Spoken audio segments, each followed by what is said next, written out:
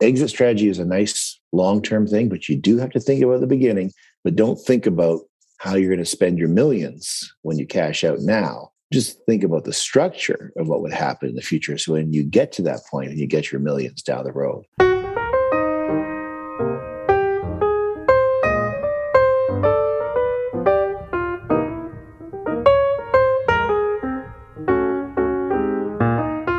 Welcome to Conversations on Startups, a podcast brought to you by Douglas Ross, author of the book Spark, Click, Go, How to Bring Your Creative Business Idea to Life, and Glenn Seward of Today's Great Idea, a radio series featuring over 300 origin stories of businesses, brands, and inventions that have changed the culture. Welcome to today's conversation.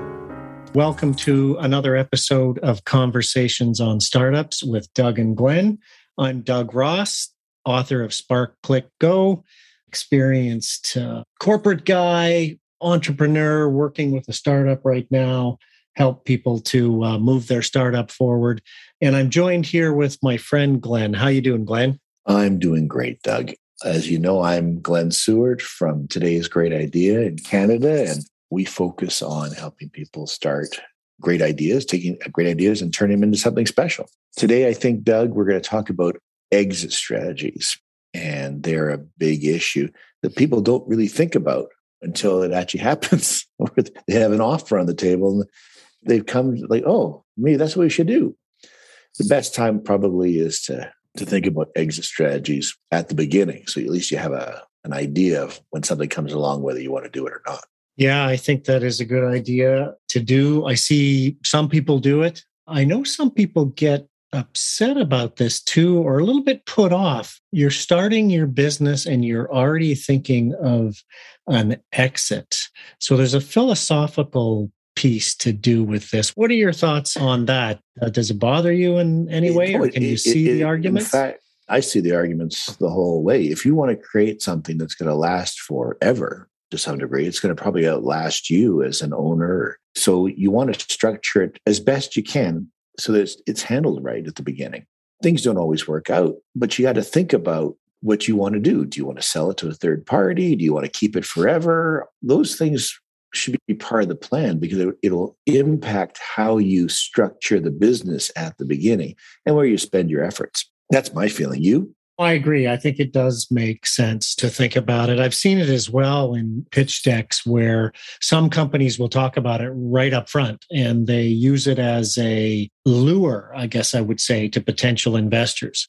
This is our possible exit strategy. We've identified similar companies to ours and they exited at X amount of money after Y amount of time. And they maybe even have identified some potential buyers as well. So I have seen it used in that fashion. Yeah. So I do see it as a positive thing. Just before we go too far here, Glenn, one of the things we try and do is define what we mean by exits. What kind of exits are we talking about? What are the options? Oh, that's really good. It's an obvious question, isn't it? You're listening to Conversations on Startups with Doug and Glenn. Thanks for joining us. Let's get back to the show. To me, an exit is you're the founder or the person really serious in the business and to leave the business, or how are you on behalf of the investors going to leave the business at some point down the road? That could be 100 years or 50 years from now. It doesn't have to be tomorrow, but you have to understand where you're going and whether you want to sell your baby to somebody else or not. That's what I think. Well, yeah, no, I agree with that. I just think there are some classical types of exits that we should lay out for our listeners. So you do have that acquisition, which could be from another company, a strategic, some people call them, or it could be a private equity group that might acquire your company. So that's one way to exit. Another classical way would be to go public, to do all the work you need to do to list yourself on an exchange and bring in public investors. And of course, there are innovations on that we see now, including special acquisition companies or SPACs that are designed to acquire companies. And there's one that we don't talk about maybe so much now, but you and I'm sure we had numerous case studies on this when we were studying this together at business school, but managed or managers buyout, that kind of thing could be an exit. I think those are three of the major ones.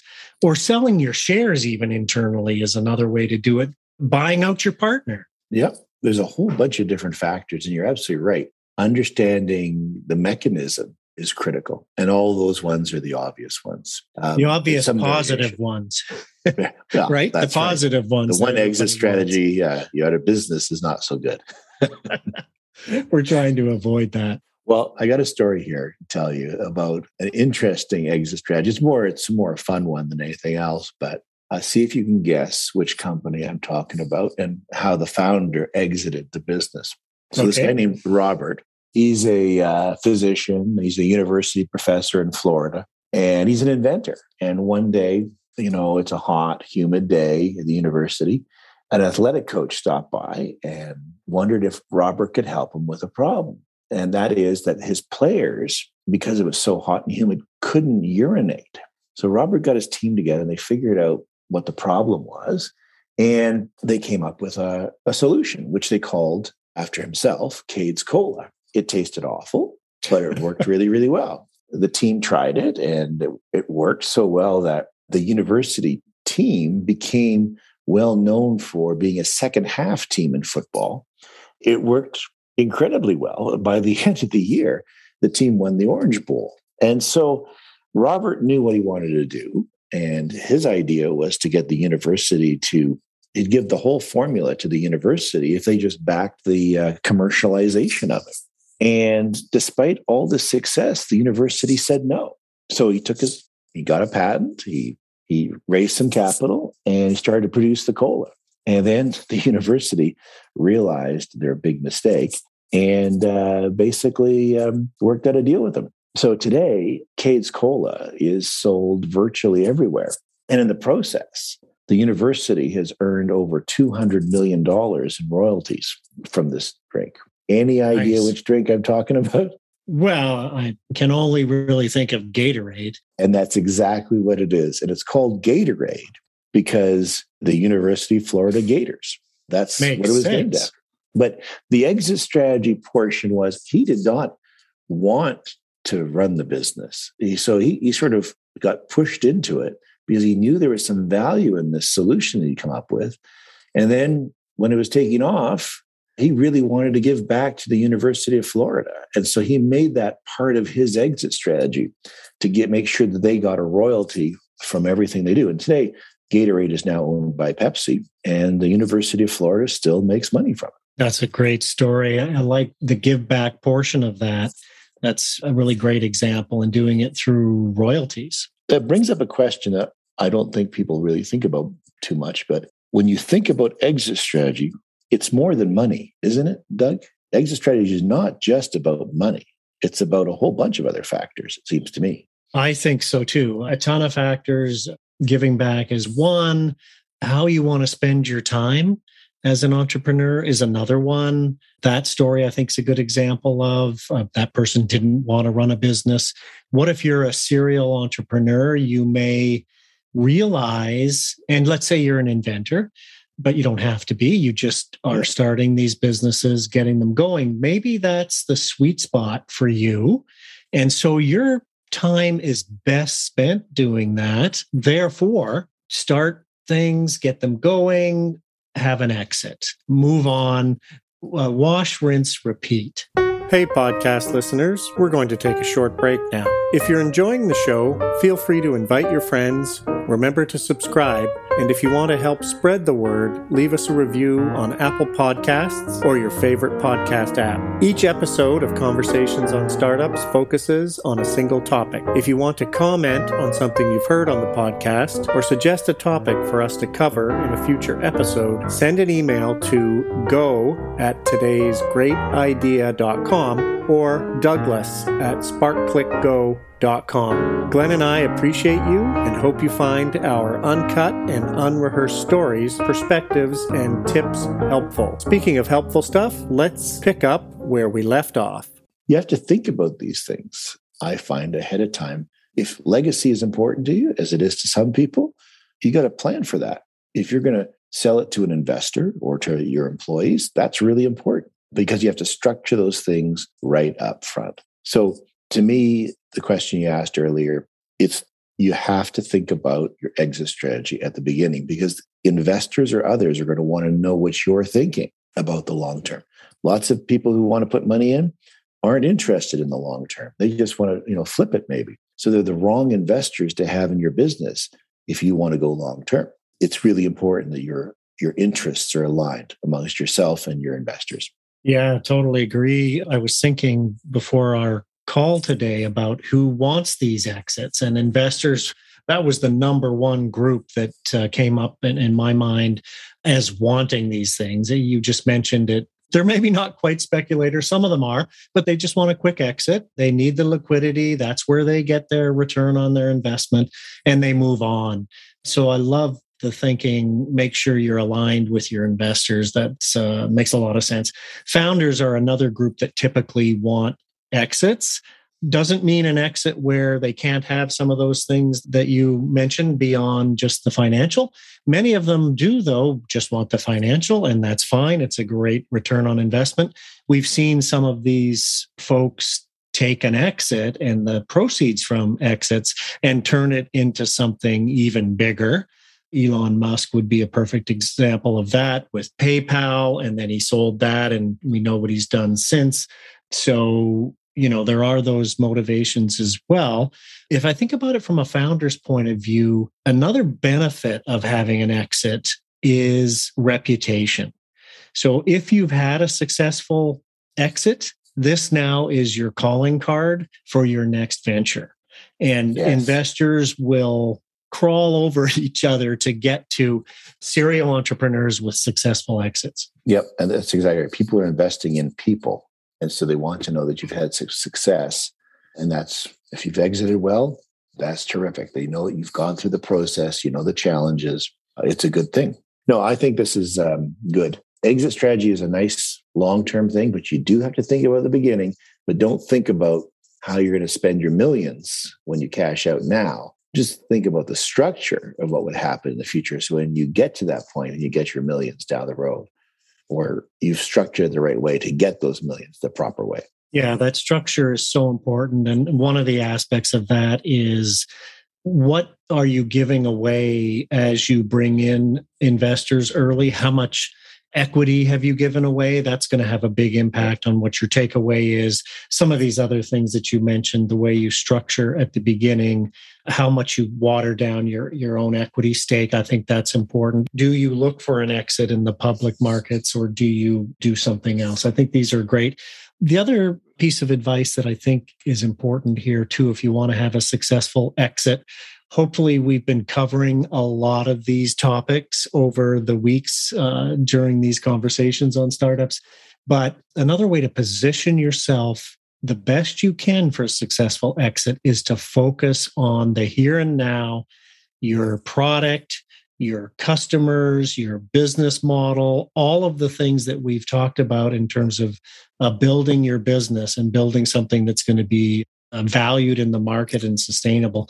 This will put you in a great position for choosing your exit path, or at least having greater influence on your exit path.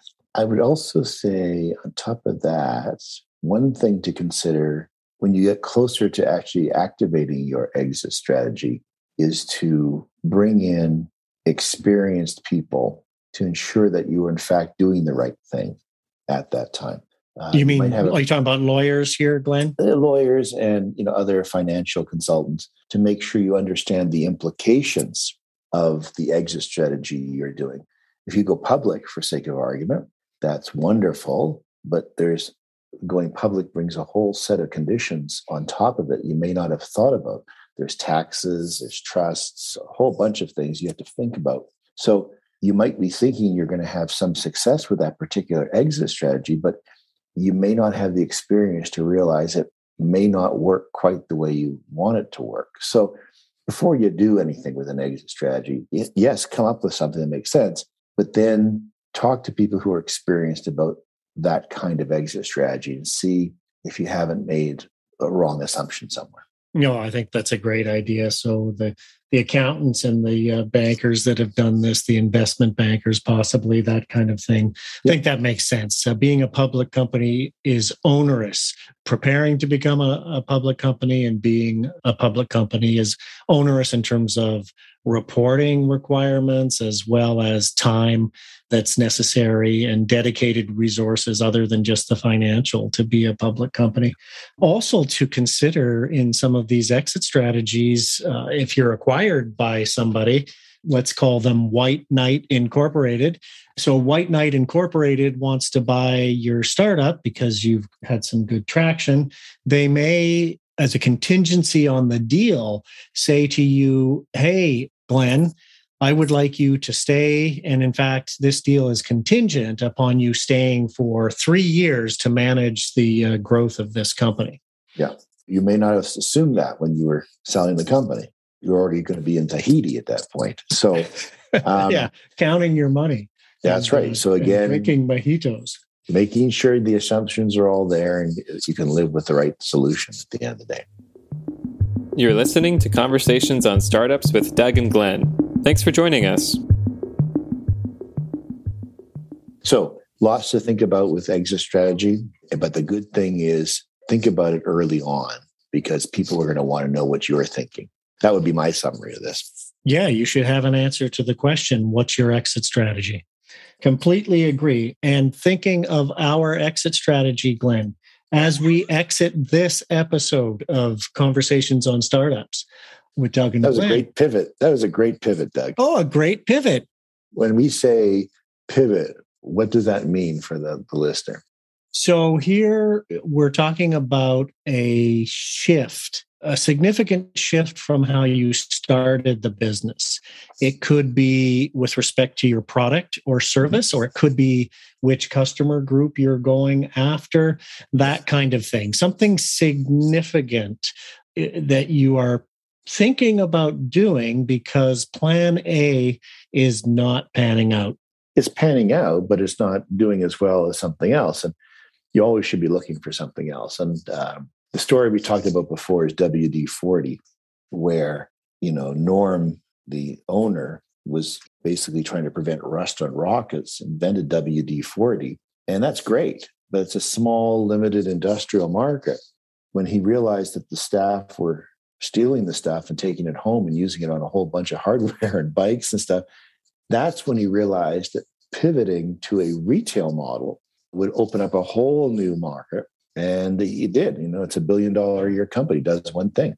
So pivoting is understanding an opportunity is there. It's not just a negative. We'll talk about that in much more detail next week. I'm Glenn Seward in Canada. I'm Doug Ross in the United States. We'll see you next time.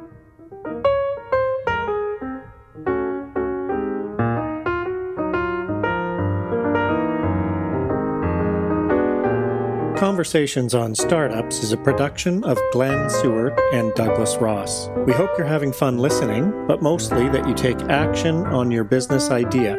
For more inspiration, visit our websites, todaysgreatidea.com and sparkclickgo.com. Another episode of Conversations on Startups will drop soon or is already available to binge.